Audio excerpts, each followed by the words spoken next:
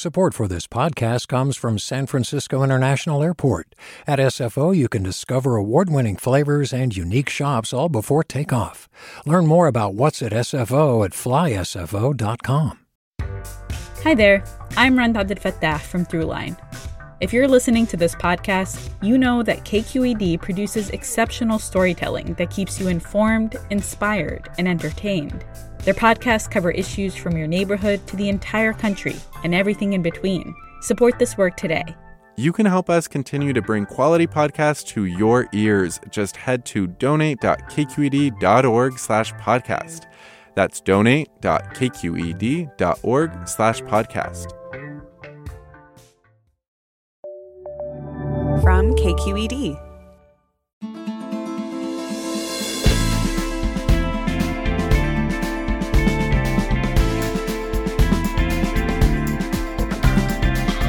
From KQED in San Francisco, I'm Alexis Madrigal. According to one poll, 25% of Americans say they're not affiliated with a religious tradition. But of course, what people find in mosques and churches and synagogues is not only a sense of the divine. Churches are also communities built around a set of shared beliefs, and they can provide an important form of fellowship completely outside any sense of God. So today, we talk with atheists and other non-believers about how they find community and a set of people to share their ideas and existential angst with. That's all coming up next after this news.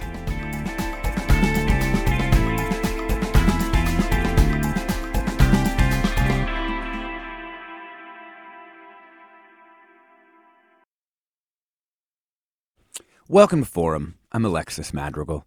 There's a story in my family, maybe it's apocryphal, but one day when I was a young kid, I asked my parents, who created the world? And my mom, though she was not really a traditionally religious person, gave me the party line from my Catholic school, which was, God created the world.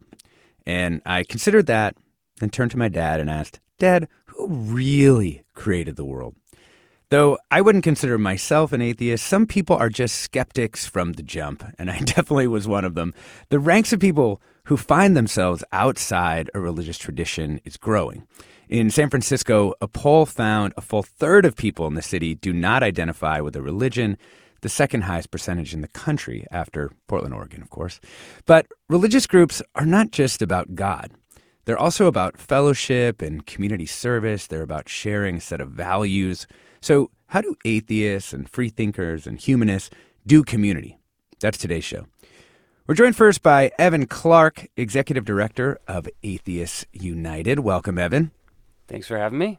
Also joined by David Diskin, President of the Freethought Day. Diskin also co-founded the Sacramento chapter of Sunday Assembly, which is a regular Sunday secular gathering. Welcome, David. Great to be here. And Samantha McGuire, National Field Director of American Atheists, Inc. Welcome. Glad to be here. Yeah. So, Evan, you're the Executive Director of Atheists United. That's one of the few atheist organizations in the country that actually sort of has the resources to pay a staff member. So atheists and freethinkers, et cetera, are often defined by not believing in God, by what they don't believe. How do you create community around that?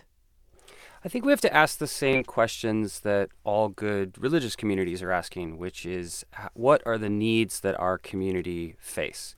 You know, there are some traditions that are built more around supremacist belief ideas. Ours are instead built around concepts of freedom, concepts of free thought, concepts of how do we leave the world better than how we left it, how we started in it. So I think what we've just discovered is when you ask your community what its needs are, when you look around and look at how they are moving through the world, you recognize there are special and unique things that we experience and that there are community needs that come from that. What do you think is like needs are different or special within atheism as opposed to, you know, are alike with the religious groups? Yeah, most specifically, we deal with a lot of religious trauma. So not all of our members grew up secular or atheist or agnostic. They often grew up in religious households and religious communities, and we can't deny that this is a generally religious culture and extremely religious politics, at least at this moment in American history. So when we talk about how to gather, we're often trying to address traumas and terrible experiences that happened in some cases, or we're trying to to recreate community and experiences that often can't be found outside of a religious experience. I think the best way to think about it is, look, your soccer team, your intramural club, those can be secular spaces. Those can be wonderful secular spaces. You can have a group of people where you never talk about religion and you have a lot of fun together. But if you suddenly need to raise a child and you want that child to be around people that share your values and language, if you want people who will visit you in the hospital when you're sick, if you want a place to volunteer and do community service and be an impact on your community, or if you want to organize politically around your shared values. Traditionally, we've done that in what we call religious spaces or nonprofit spaces. And to me, that's always been a secular tradition. We're just happy to do it under a political and religious label of atheist. Hey, David Diskin, what brought you to atheism? Well, I've always been an atheist. I'm probably one of the few that have been since since they were born. Most of our members that we see in the Stockton area, atheists and people that come to California Freethought Day, they're not like me. They were raised in a religious family, and for one reason or another, they decided to abandon their faith and seek science in a different way. But for me, I grew up in a secular home. Yeah. Hey, Sam, how about you? Yeah, so I describe myself, my family were Christmas and Easter Catholics, right? So we celebrated Christmas with my family, and we would go, if we were with my family, go do Easter at church. And if we weren't with them, we would just find any old church. I grew up in Amherst, Massachusetts. So my mom would find a church and she'd be like, I heard the pastor had a good sermon. I heard the choir is good. So we would just go wherever. And I didn't really think about religion as a thing because it just really didn't impact my life at all. And then in high school, actually, I took a Bible and related lit class, and it was taught like a lit class. And I read the Old Testament cover to cover for the first time ever, because Catholics don't usually read the Bible. And then I had a lot of questions after reading the book. So then I sort of described myself as an apatheist. Again, like I just never really thought about religion. I didn't belong to a church. I didn't go to a church. And I moved to Southern Maryland, which is much more conservative than Amherst, Massachusetts. And I was surrounded by religion and people asking me which church I went to. And so then that became a process of me defining what are my actual beliefs. And I landed on humanism and then atheism. And, you've kind of taken that into taking an active role. So you've gone from apatheism to atheism. What did you find, you think, in, this way of belief that sort of clearly drove you to kind of get deeper into it? Yeah. So, I mean, I started a community group. So, we're here talking about community and I'm the national field director. But the reason I got my start in the movement is I looked around where I live and I couldn't find any people that shared my beliefs. And so I started a little tiny group here in Southern Maryland. And that became part of a larger regional organization that's kind of set up similar to Atheists United called Washington Area Secular Humanists. And from there, I started volunteering and getting involved in the movement. And so when this position became available, I jumped all over it. I think it's really important for us to get organized and to provide community to our atheist community and our humanist communities, because there's often places where you can't find people like you. You're talking from San Francisco, where 30% of folks say they don't believe in God, but so much of our country that is not true. Evan, I mean, what is it like? I mean, atheists all over California. It is true that in, the inner Bay Area, there's a lot of non-religious people. What do you think a group of atheists in a place like this can get out of, the kind of fellowship you're talking about, rather than, people who might be in a much more religious community? I think we need to flip our idea that we gather simply for belief. I think at the top of your show, you described beautifully that religious communities provide so much more than just a place to discuss, express, and explore your belief. And atheists, similarly, I think are more in the tradition of progressive religious communities, where when freedom and pluralism are actually your top values, you're organizing around values, not identity. And in that sense, when we live in a religious culture where the Supreme Court is able to take away reproductive rights for a group of people, where a hospital can deny you access based on religious belief, or even vaccine laws have been impacted by religious privilege, creating a space that not only is safe for your group of people, but helps you explore, that helps you grow, that helps address needs that maybe you don't want or can't have addressed by a religious community or a privileged group of people. I think that's really liberatory. And I think the need for that has been expressed in all social movements throughout time. So we just happen to organize around our sense of free thought and our sense of freedom of identity, and ultimately are fighting for a pluralistic society, right? I think the biggest difference isn't between theism and atheism. It's between totalitarian belief systems and pluralistic belief systems. Can we stand hand in hand with others who have different beliefs but share our values and want to live in a diverse world? Or do I need to force everyone to believe what I do? And we, I think work beautifully in interfaith spaces because we are pluralistic. We're talking about finding fellowship without religion, joined by Evan Clark, Executive Director of Atheists United, David Diskin, President of Freethought Day, also co-founded the Sacramento chapter of Sunday Assembly, which is a regular Sunday secular gathering, and Sam McGuire, National Field Director of American Atheists, Inc. How about you? Are you an atheist within, in the Bay Area, or within a religious community within the Bay Area?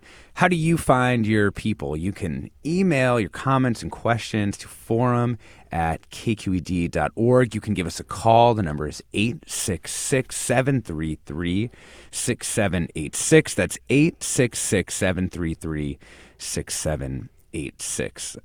Sam, wanted to ask you, as the National Field Director for American Atheists, how many atheists or community orgs are out there? Are there a lot? Are there a few? What's it look like?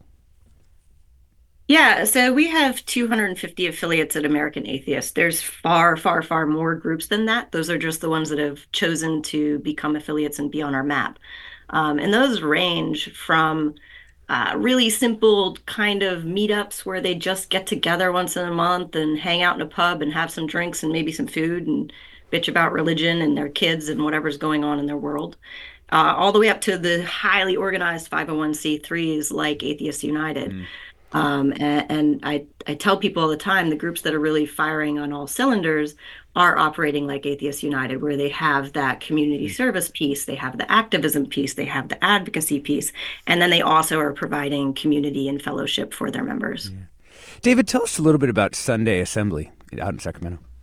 Yeah, it's the coolest thing. It started back in London, I don't know, like 10 years ago, and it was formed because, just like Evan and Samantha were saying, people need a place to gather, to get together and to just form a community. And what Sunday Assembly did is, and this is the phrase that they used, they took all the best parts of church and left out the God part.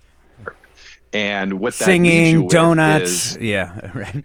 Yeah, that's precisely it. Donuts, especially the donuts and the coffee when you walk in, right? And there's childcare, and there is singing, but instead of singing hymns, they're singing, Beatles songs and 80s hits. And there's speakers that come in for 5 or 10 minutes. People share stories about, what their successes are in life. And they're also trying to find ways to help each other. But the most, I think, interesting thing about this is these are on Sunday morning, sometimes in the afternoon. And I think there's probably 30 or 40 now throughout the world. I know in California, there's 4, including the one that we founded in Sacramento. Wow. We're talking about finding fellowship without religion. You just heard David Diskin, who's co-founded the Sacramento chapter of Sunday Assembly. Also got Evan Clark from Atheists United and Sam McGuire from American Atheists, Inc. I'm Alexis Madrigal. What's some of your calls and comments when we get back from the break? Stay tuned.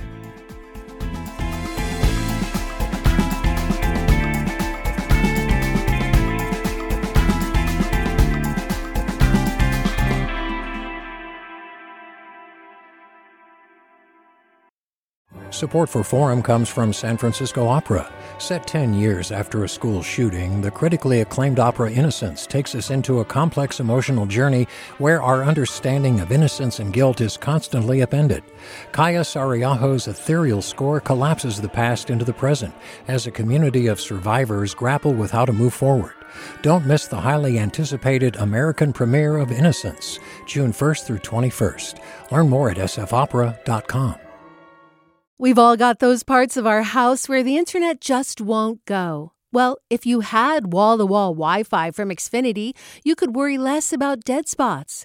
Because with wall-to-wall Wi-Fi from Xfinity, you get fast speeds, reliable connection in every room, and power for all of your devices, even when everyone's online.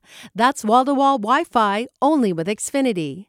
Restrictions apply, not available in all areas. Actual speeds vary. Welcome back to Forum. I'm Alexis Madrigal. We're joined this morning by a panel of atheists and also can hear from freethinkers, humanists. We're talking about the way that people find fellowship without religion. We're joined by Sam McGuire, National Field Director of American Atheists, Inc., David Diskin, who co-founded the Sacramento chapter of Sunday Assembly, a regular Sunday secular gathering, and Evan Clark, Executive Director of Atheists United. I want to add another voice into the conversation. Arlene Rios is founder of Secular Latinos of San Gabriel Valley. Welcome, Arlene. Thank you for having me. Yeah, so good to have you. So, no real surprise that there'd be a lot of different communities, and identity groups kind of within the atheist community. You founded this group in San Gabriel Valley. How come you felt the need to start a, particular, atheist group for Latinos there? Well, because I know that there's a lot of Latinos in Southern California, and everybody identifies with like being Catholic or some type of religious faith, but no one ever says, hey, I'm Latino and I'm a non-believer. So that's why I founded it, to find community with others. Yeah, because there's so much of the kind of like iconography of religious stuff all around. Did you find yourself, once you started to sort of come out as a non-believer, how did people react to that? Well, everybody reacted kind of differently. Some people were in shock because they had known me as like going to church all the time. My aunt told me that I was baptized Catholic, that I was always going to be Catholic. So I've had, different experiences. My sister actually she stopped talking to me for like 4 months because it went against, I guess, her religion or something. I don't know. So what has it been like now that you've been able to find some fellowship? Do you find that your story is one that connects with other people there? Yes. It's actually been great. I am so grateful to have an opportunity to found a group, to make a group, and to meet other Latinos like myself, or Latinx folks like myself, and we just share, our experiences. And we've had one person that he's older person. He's retired, and he has always been an atheist, and he's never known any other atheist folks. And he just came out of the closet. It's the word I like to say. And we found each other, and it's great. It's interesting. Do you see this as something that you want to sort of like spread the word, or is it more like you're just kind of available as a community reserve if people like want to come find this kind of fellowship? I really want to spread the word. Actually, I really hope me being on this radio station, my voice, I hope that somebody listens to it, and I really hope that somebody creates other atheist groups, Latinx specifically, because a lot of times when I'm speaking from my personal experience, a lot of times when I've gone to different atheist events, conventions, it's a lot of white people there. Mm-hmm. It's predominantly white, spaces and stuff, and I would sometimes see another, Latinx person or person of color, if that, in these spaces. So I think that's why it's so important. I think people tend to think that atheism is like, I guess maybe just white people or something. I'm not sure. I definitely, grew up in a Mexican household with some I would say my dad was more anti-clerical than he was atheist, but your group got some news coverage a few years ago, and the headline is kind of an all-timer. In a church of their own, Latino atheists fear no God. But Mom, that's another matter, which made us all laugh on the team. How has it gone, with your family in terms of, figuring out how to navigate that relationship? At first, I think they were all really concerned about me. And my mom, she's kind of like, I don't know. She says she doesn't like going to church because she feels so claustrophobic, but she still says, she is a Catholic. My dad, he sadly, he did pass away a couple of years ago, but he never really, I don't know, he didn't really say much. I don't know if it's because I'm already a grown person, although I'm always going to be a kid, to my parents. But the only person that was really, really concerned was my grandma, because she's, oh my goodness, she is just big time Catholic. And we actually had a conversation, and I thought that, maybe we're going to argue and fight and start crying. But no, we just kind of talked a little bit. And then she said, well, let's go eat. So that is the kind of grandma everyone wants. What can you say? Right. So I've been very, very lucky. Let's bring in some callers here. Let's bring in Matt in Portola Valley. Welcome. Hi, thanks very much for having me. Yeah. Tell us your story. Yeah. I was really, I work as a campus minister and religion teacher in high school, kind of cradle to grave Catholic. And I'm sure that if I were born, atheist or different tradition, I'd be that. So I'm not ignorant to the kind of, tremendous cultural and impacts of inheriting a faith. I was really struck, I don't know if it was David or Sam, who said that the debate is not between atheism and theism, but rather pluralism and totalitarianism. And I was really struck by that because oftentimes in my work, I'm responding to kids who come from a variety of different religious backgrounds and no backgrounds at all. But my primary purpose is not indoctrinate. My purpose is not at all proselytizing or indoctrinating. It is to try to convey the importance of constructing a life of meaning, and that's really the definition that we use for faith about composing and being composed by meaning. So I'm curious for the panel. Divorced from some of the traditional frameworks that have stressed that importance and really emphasized that as a necessary part of a full human life, how in the hustle and bustle, particularly in the Bay Area, do you convey and engage people with the idea of the importance of having meaning and ritual and engaging with mystery when there are so many other distractions? I'll leave it to the panel. Thank you very much. Matt, what a great question. I think it was also Evan who made the point that you that you really responded to. And Evan, let's go to you on this, because you have created a kind of, it's called Atheist Adventures, right? It's a profile of trips to kind of remove people from, as our caller was saying, Matt, remove people from the hustle and bustle of life to reflect on those things, right? Absolutely. Yeah, that's a new program of ours at Atheists United. We launched it in 2021. And we were looking for new programs that could speak to especially some of our younger members, people who are looking for what would traditionally be called a religious experience in religious spaces.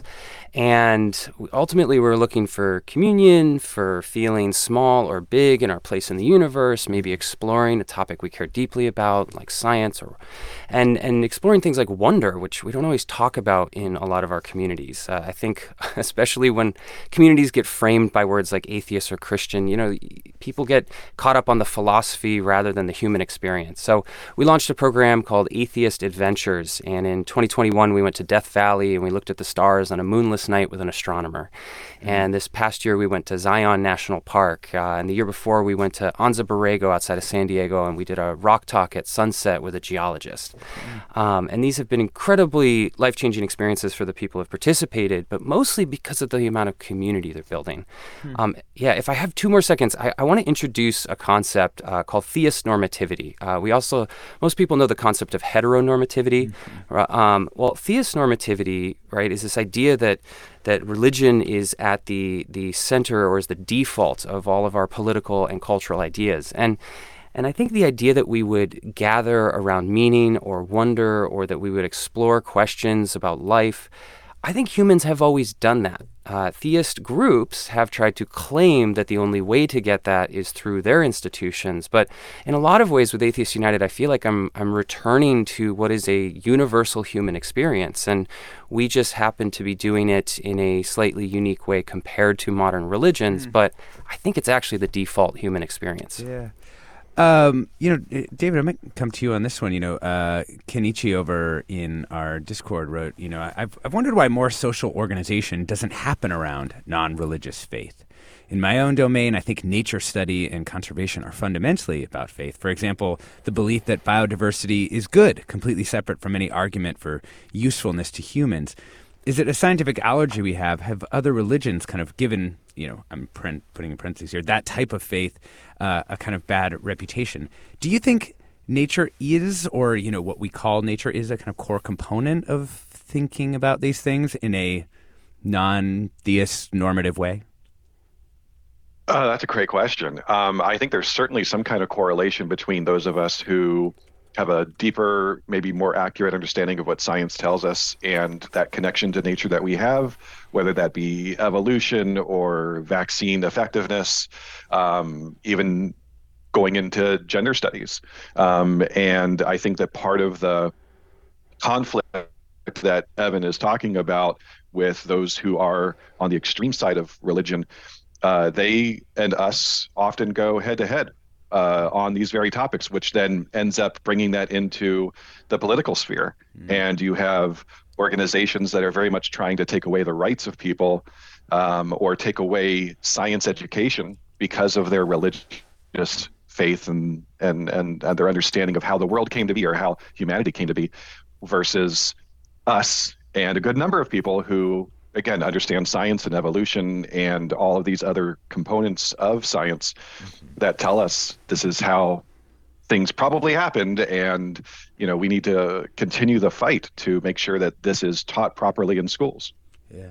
I certainly find a lot of awe and wonder, too, in considering, scientific, you can just tell me about mitochondria, or like, the length of time the universe has been around. And I'm struck with awe and wonder.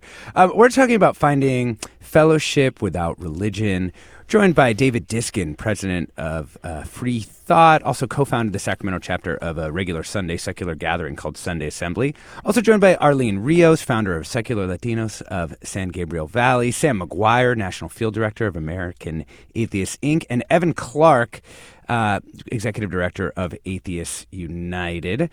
If you're an atheist or you're an unbeliever of some type, how do you find community? What are the places that you find to be able to talk about the kind of bigger issues in life and, having a life that's meaningful outside of any religious context? You can give us a call. The number is 866-733-6786. That's 866-733-6786. If you can't get through there, try forum@kqed.org. You can find us on the Discord, our digital community. You can find us on our social channels as well. Let's bring in Lynn from Sacramento. Welcome, Lynn. Hi, this is Liz Shoemaker. I'm board chair of Camp Omni, and I've worked at camp with David and with Sam and with Evan Clark. We're a summer camp for children of free-thinking families. And a lot of our staff, like myself in particular, I know I had some really fabulous experiences in the outdoors at Sleepaway Summer Camp as a child, but it was explicitly for the purposes of religious indoctrination. And a lot of summer camps have, even if they don't have a really evangelical thrust to them, they still really focus on building religion into the kids or evangelizing new campers. So Camp Omni is an alternative for families who want the kids to have the summer camp experience, knowing that their children will be accepted for who they are, that they will get a chance to experience the wonder of nature and the stars and the outdoors and community building, both for our campers and for our staff. That's interesting. That's my... Yeah, Lynn, when I think of the camps that my kids have gone to over the years, most of them are pretty secular. It's like an arts camp where, you're like, wait, why were you on an iPad for so long while we were paying money for you to go to camp? So like, how does Camp Omni really differ? I mean, does it have a curriculum based around these values, or is it just that you've kind of extracted out any of that like theist normativity? We do have curriculum around these values. We also do singing with campers. So that's an experience that I know for me at religious camps was actually kind of powerful to sing in groups. That's not something that children get a chance to do very frequently. So we have times when we're singing songs together, and the sillier the better. It's a regular part of our community building. We also have curriculum to explore ethics and decision making and science. Some years it's a little bit more focused on, scale of the universe or natural selection, like more hard science topics, but also how to be a good person, how to ask good questions, how to consider people with disabilities or different experiences than your own. And we're really focused on youth development for these children, hoping that our campers come away with more skills and self-confidence and, how to be a good person in the outdoors, completely offline. Campers do not have access to internet or phones. We also do archery and swimming and rock climbing and hiking. And in these places where you can enjoy nature and the wonder of nature without the expectation that you're going to participate in one particular religious practice. Yeah. If campers are religious when they come to us, that's fine. You can be who you are at Camp Omni. And there's not going to be pressure from adults or from other campers to think in a particular way. Cool. Hey, Liz Shoemaker, thank you so much for calling in. That was, in case people are interested, it was Camp Omni. Really appreciate your time. Thanks so much. I wanted to ask you, Sam, about kind of generational issues. I mean, more and more Americans are identifying as kind of non-religious or not with, not down with a particular faith tradition. Do you find that younger people are seeking out like an atheist or secular community, or are they just kind of dropping out of these kinds of meaning-making organizations altogether? Yeah, that's a really interesting question. We did a survey back in, I think it was 2018, that we collected the original data, and we had a follow-on report. It was called Secular Survey. And we interviewed, we had people respond, 34,000 people. We were very excited if we were going to get like 5,000 people. It turns out atheists really love to talk about themselves. So we got 34,000 in a week and had to shut down the survey because it was much more than we expected. But it was really cool. We had a couple follow-on reports, and one of them was on youth. And it's absolutely true that youth are less religious than their older counterparts, and that they're obviously more socially progressive as well. I think that organizations like Camp Omni, where people can send their kids to a place where they can explore their identity and talk about these sorts of issues, is very important. There's also another organization in our movement called Secular Student Alliance that works with college students in particular.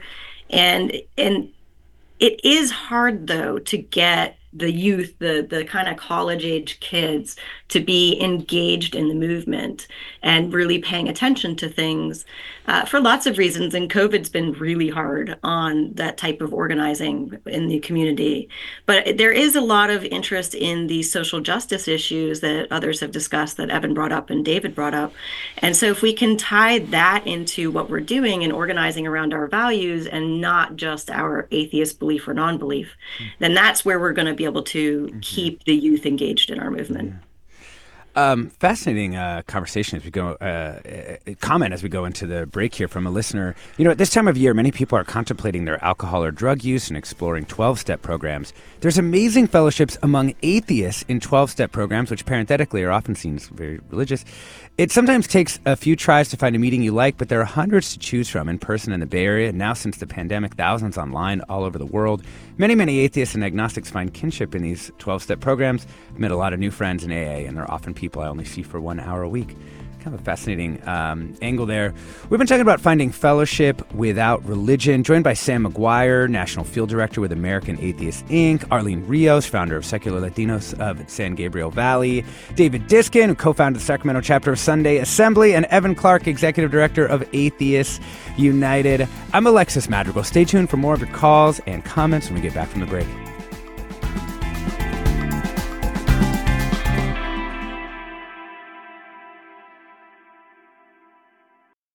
Support for Forum comes from San Francisco Opera. Set 10 years after a school shooting, the critically acclaimed opera Innocence takes us into a complex emotional journey where our understanding of innocence and guilt is constantly upended. Kaya Sariaho's ethereal score collapses the past into the present as a community of survivors grapple with how to move forward. Don't miss the highly anticipated American premiere of Innocence, June 1st through 21st. Learn more at sfopera.com. We've all got those parts of our house where the internet just won't go. Well, if you had wall-to-wall Wi-Fi from Xfinity, you could worry less about dead spots. Because with wall-to-wall Wi-Fi from Xfinity, you get fast speeds, reliable connection in every room, and power for all of your devices, even when everyone's online. That's wall-to-wall Wi-Fi only with Xfinity. Restrictions apply, not available in all areas. Actual speeds vary. Welcome back to Forum. I'm Alexis Madrigal. We're talking about finding fellowship without religion, joined by a panel of atheists, freethinkers, humanists who found ways to find community. Evan Clark's Executive Director of Atheists United. David Diskin is President of Freethought Day, also co-founded the Sacramento chapter of a regular Sunday secular gathering called Sunday Assembly. Sam McGuire is National Field Director of American Atheists, Inc., and Arlene Rios is founder of Secular Latinos of San Gabriel Valley. Phone lines are full, so you might want to try emailing us forum@kqed.org if you're an atheist who's found community in some way, or you found a way to consider the kind of big questions of life outside of a religious context. Evan Clark, I wanted to ask you this one. Part of religion is offering a framework to consider life's big questions, at least it is for many people, as we've been talking, within the theist normativity framework that you described earlier. But my youngest, who's almost 8, recently, you're driving along in the car, nothing in particular is going on, and she just comes out of nowhere with, "What happens when you die?" And you're just like, for a lot of religious people, there are clear answers. I'm not sure I gave the best answer. I think I said something like, well, that's kind of where all the knowledge that we have of the world ends. And so I don't know. What would you have told her? How would you, how do people in your community try to answer those questions, particularly for kids who are trying to understand, what the meaning of life and death are? I think that's a great question. And I think I could be as stumped as you are, and I think a good parent should be in some ways. I think we have many members in our communities that would probably have different tacks for how they would go about answering that. You have the classic scientific answers, the very naturalist answers, I'd say. Yes, your body rots, kid. That's what happens. The worms eat you. Which, I was a science nerd growing up. That would have been great for me, explain composition, decomposting a human body. But I find a lot of people using more artistic or metaphorical language is still really valuable. I think our human brains have a lot of cognitive dissonance around a lot of big existential issues. And what I hope and what I share with a lot of other religious leaders I've met is an excitement to explore that rather than closing off the conversation by giving one answer based on tradition, not based on knowledge. I think we owe it to every generation to encourage their critical thinking skills, to inspire them to want to learn more about a topic rather than give them a simple answer that closes off their curiosity. So what I would encourage is to always make it the beginning of a conversation rather than the end. Arlene, as you were leaving the Catholic Church, which does have very defined answers for this, right? You've got heaven, you've got hell, there's a whole, there's so much around this. How did you end up answering that question for yourself? Or did you just kind of say, what, it's not for me to know? I would say that honestly, it's not for me to know. I'm just going to be myself. I'm going to try and be, a good person.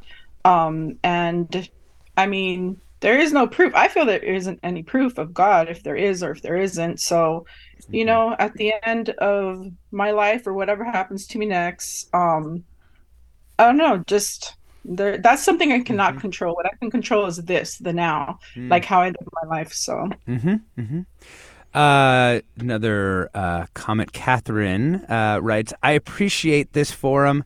I'm a second-generation atheist and Latinx indigenous person. I've always found so much power in being raised to think critically and not just follow along because it's what, quote-unquote, we do. My mom raised us to find community in each other and pointed out how to be in good relationships with ourselves and others. So cool to hear about these groups. So, maybe I didn't totally botch that question from the kids. Let's bring in Linda in Santa Rosa. Welcome. Hi, thank you. Can you hear me? Yeah, sure can. Go ahead. Okay.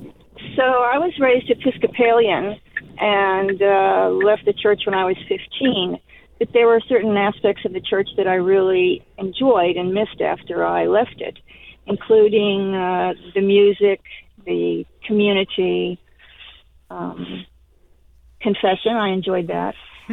And much later, I found the Unitarian Universalists, and really have loved that group. They live by 7 principles, none of which mention a deity. They welcome everyone, whether you're atheist, pagan, deist, whatever. And San Francisco's got one of the best Unitarian Universalist churches I know of. So that's so cool. Hey, Linda. That. Yeah, thanks so much. Thanks. I appreciate that perspective. I mean, Sam McGuire, for some of the groups that may have a religious title, but essentially over, in their actual histories have migrated away. How does the different groups that, you know about from American Atheist Inc., like how do they relate to those kinds of groups like the Unitarians? Yeah, so UUs are great organizations. They actually have a ton of humanist and atheist groups associated with them. So they'll have, a youth group and an atheist group. They also often will let our groups meet in their basement for free, which is excellent because most of our groups don't have funding. And they really are very welcoming. And I think Evan was talking about at the top of the show, our ability to work with interfaith groups and our ability to work with other progressive religious organizations on the issues that matter to us. And so, anytime we can find commonalities and ability to work with these groups, that's what we're trying to do. Yeah. Some other folks who found community outside a religious context. Carrie writes, my book club is one way I find community without religion. With a diverse group of 8 women eager to discuss everything and anything.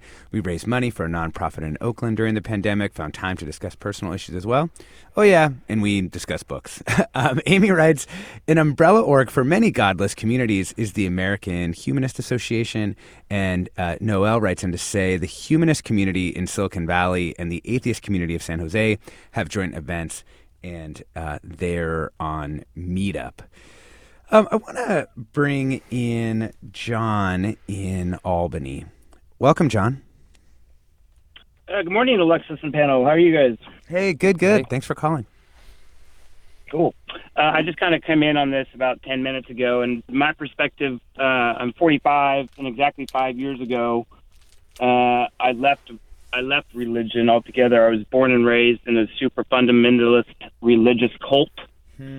And after leaving that, I was telling the call screener, I used to feel like everything was very black and white, and that the gray area was very small. Now my perspective is black and white is very far apart, and gray is pretty much all I see for the most part. I mean, I still, right is right and wrong is wrong, of course. But I have had a hard time. I haven't really sought for myself any group because I feel like I was so traumatized religiously that I can't do that, at least in my life at this point right now. John, were there pieces of it that you missed, though? I mean, I wonder, like, you know, I did not grow up in a fundamental religious community, but one thing that has seemed appealing about it from afar is the sort of tight-knitness and the sort of knownness of it. Have you missed that, or is it just like that's actually the part that you're running away from? It's hard for me on different aspects because I have Asperger's, and so I don't really like being around a lot of people anyway. I have a difficult time around people. I do understand that, and I do have friends that have also left religions too, that is a very difficult thing for them, and they do seek community and so forth. I do think it is important, to be honest with you, to be around like-minded people that, you know, think as you do as well. So, hey, John, that's my perspective. Yeah, John, really appreciate you calling in, sharing that story. You know, David Diskin, maybe I'll come to you on this. You know, obviously people come out of some intense religious experiences with some scars, with some wounds, with some trauma. How do you welcome those people into the kind of groups that you've been a part of? With open arms, you know. It's, you know, as somebody who wasn't raised that way, it's hard for me personally to understand what they've gone through. But, you know, thankfully we do have so much variety in these different groups that there's always some kind of camaraderie, you know, that co-misery where you can say, yeah, you know, I've been to that church, or I've been through that experience, and we allow them to vent and listen and tell them, you know, it's okay. You're with good people now, and, you know, you can find community without that piece of your life anymore. You know, there's other ways to go about this. There's other people that you can talk to about it now. Yeah, Evan, do you want to chime in on this too? I do. There's actually a national organization that we partner with called Recovering from Religion that was founded to address this specific need. We find that especially people coming out of cults, high control groups, conservative religious traditions, they have really unique experiences and almost nowhere to talk about it. You know, there are a lot of people in the South today who leave a religion, you know, and often that causes a divorce. They try to talk to a therapist, and the first thing the therapist says is, have you tried a church yet? And we need to recognize that, you know, you have to step away from religious community to be able to talk about the trauma that might have been caused in a religious community. And so atheist communities, you know, I don't think this was the intent of all of the organizers that work in the space, but often our first job is to provide a safe space for the millions of people who change religion each year and are dealing with possible trauma from the religion they came from. And I've met a lot of progressive religious communities who actually are doing the same thing today. They catch a lot of people who were formerly evangelical or another religious group that they're from, and ultimately, like, there was so much control, there was so much pressure, you know, like, I mean, just women trying to get a divorce throughout American history were so shunned and kicked out of their community. We even have ex-pastors who join a lot of our communities, and literally that was their only job training, that was their only source of income, that was their only community, and now they have nothing the second they don't agree anymore with the beliefs of the institution they used to be a part of. We've got another listener comment that's great. Maricela writes, I'm from a pretty traditional Mexican-American family that was raised in the Catholic Church. I now consider myself a lapsed Catholic. On Christmas Day, I was talking to my parents about making sure you steer your kids, quote, in the right direction. My parents were saying that my morality came from my time in the church, but I believe that I established my own moral compass based on my own life experience. How do you explain morality if it's not attached to God, the church, the Ten Commandments, and that framework? And shout out to Arlene. We need more Latinx voices in this space. Arlene, why don't we come to you on this? How do you explain your own moral compass to your family without sort of making reference to that set of commandments?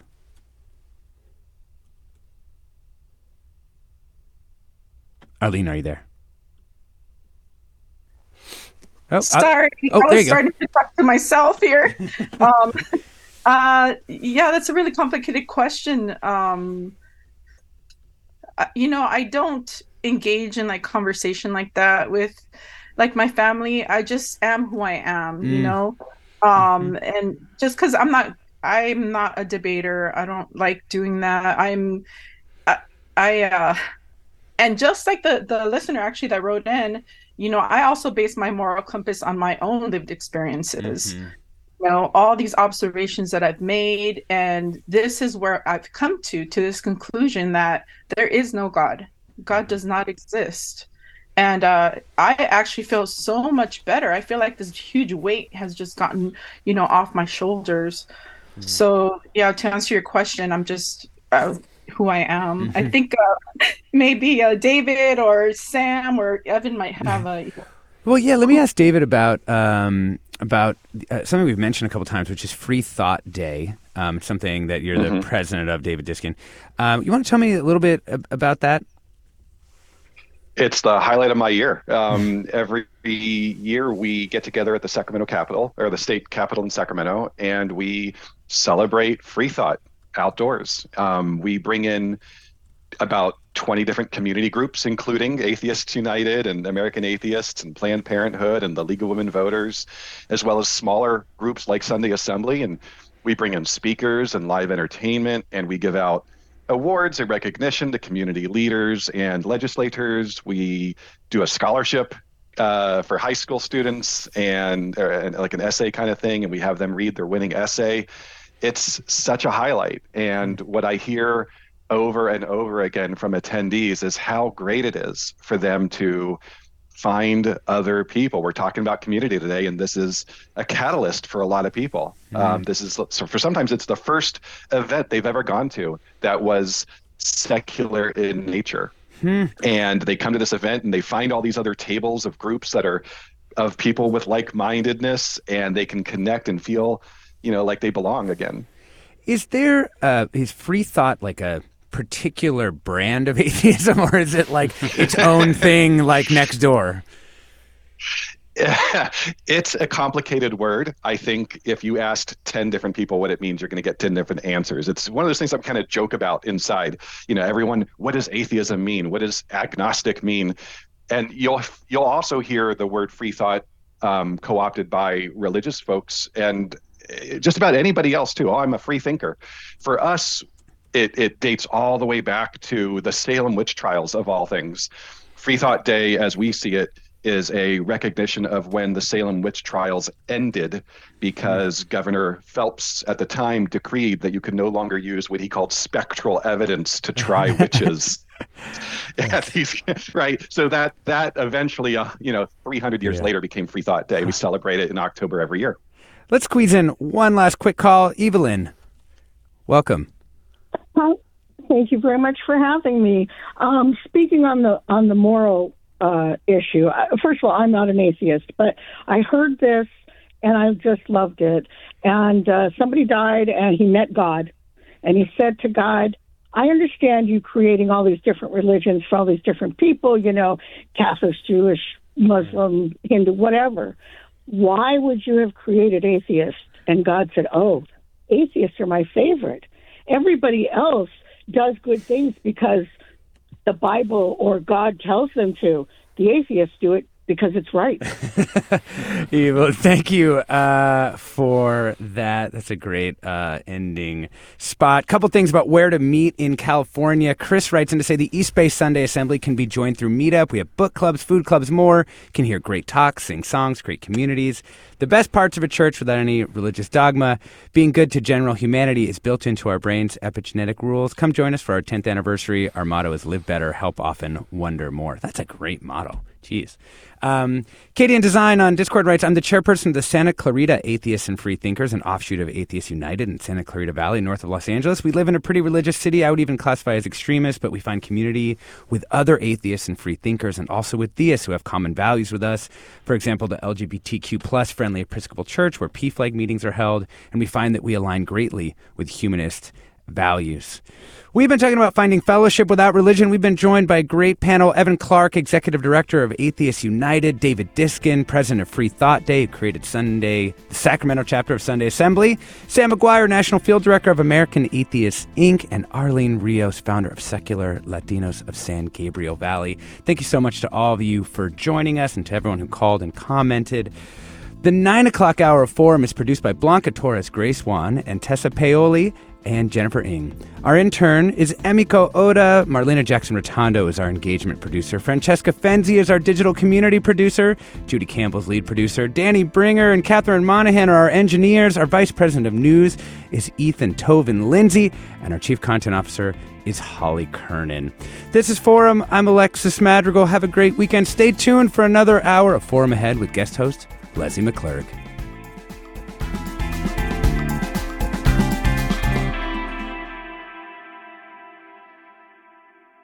Funds for the production of KQED's Forum are provided by the John S. and James L. Knight Foundation, the Generosity Foundation, the Germanicos Foundation, and the Heising Simons Foundation.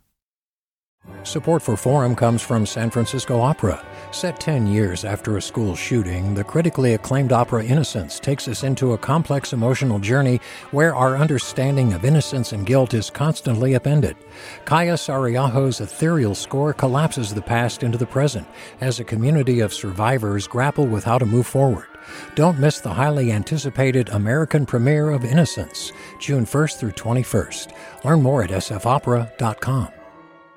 We've all got those parts of our house where the internet just won't go. Well, if you had wall-to-wall Wi-Fi from Xfinity, you could worry less about dead spots. Because with wall-to-wall Wi-Fi from Xfinity, you get fast speeds, reliable connection in every room, and power for all of your devices, even when everyone's online. That's wall-to-wall Wi-Fi only with Xfinity. Restrictions apply, not available in all areas. Actual speeds vary. All over the country, we need to improve reading in Wisconsin. Schools are changing the way they teach reading. I'm calling for a renewed focus on literacy. We have gotten this wrong in New York and all across the nation. And it's happening because of a podcast. I think your podcast has changed my life. And I'm going to share this podcast with everyone I meet. Sold a Story investigates how teaching kids to read went wrong. New episodes of Sold a Story are available now.